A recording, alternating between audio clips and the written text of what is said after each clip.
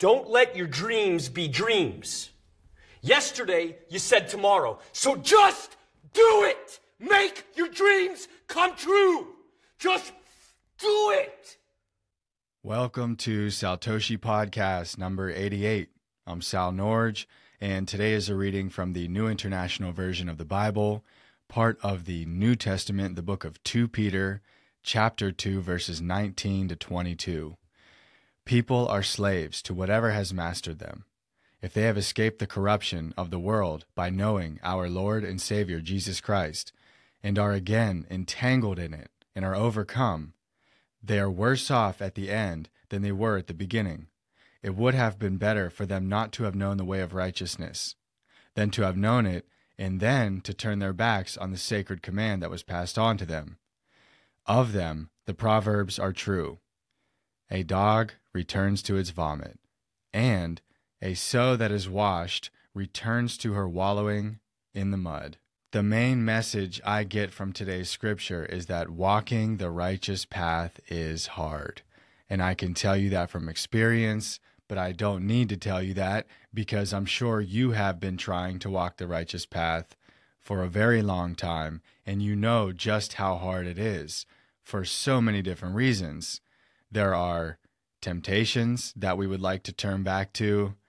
There are emotional difficulties and spiritual difficulties and people in our lives that we have to deal with.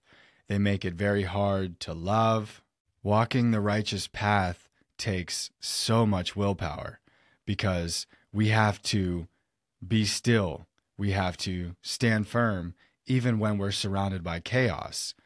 And I believe the number one reason people turn away from the righteous path once they get on it is they have a lack of willpower, meaning in their mind, they know what they need to do. They know what the right thing is, but they don't have enough willpower to control themselves. And Scripture talks about self-control all the time. The unknown can be scary or at least intimidating. So whenever we are on the righteous path, a lot of it is new. Whereas if we're living in sin, we kind of know what to expect. It's kind of this vicious cycle that we're stuck in. So there's not many unknowns. We don't know what God has in store for us. I do believe that God made us all unique, number one. And number two, he gave all of us our own specific one-of-a-kind mission. And they're all going to be different. We all have our own unique fingerprint. So God has attached a unique mission to each unique fingerprint. And what sucks is that we can't really do somebody else's thing. You know, they were born to do that. So if they don't do it, then, you know, does anybody do it? And this is why it's so important to stay on the righteous path. Once we get to know Jesus Christ, to not turn away from him, because God is depending on us. So if we don't do something, maybe nobody will. And then that's what makes the world such a terrible place sometimes. The sad thing about reality is that a lot of people knowingly choose failure.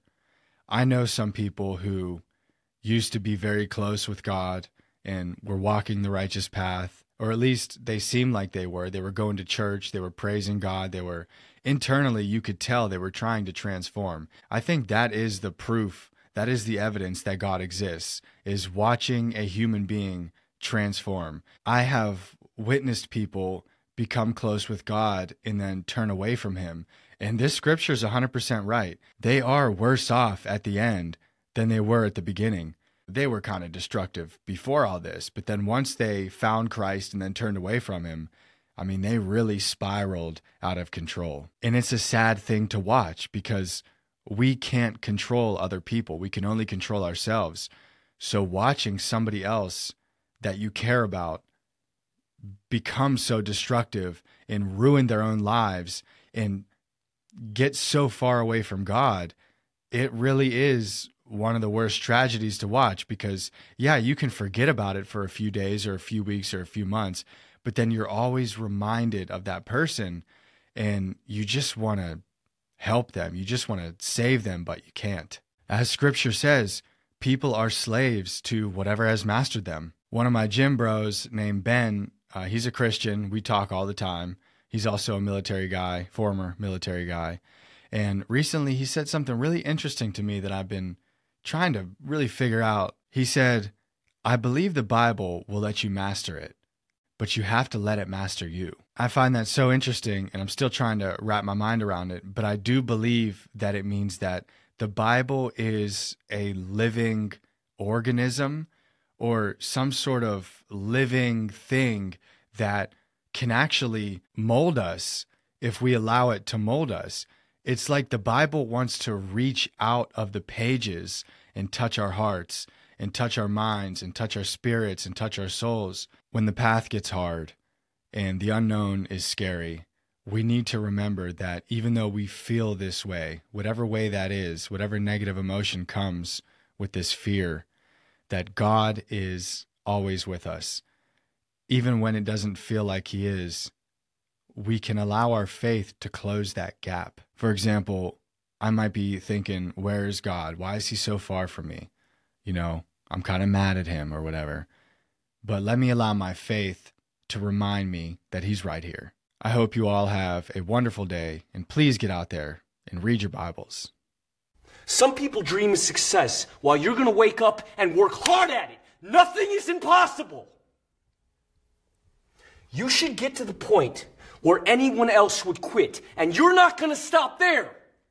No, what are you waiting for? Do it! Just do it! Yes, you can! Just do it! If you're tired of starting over, stop giving up.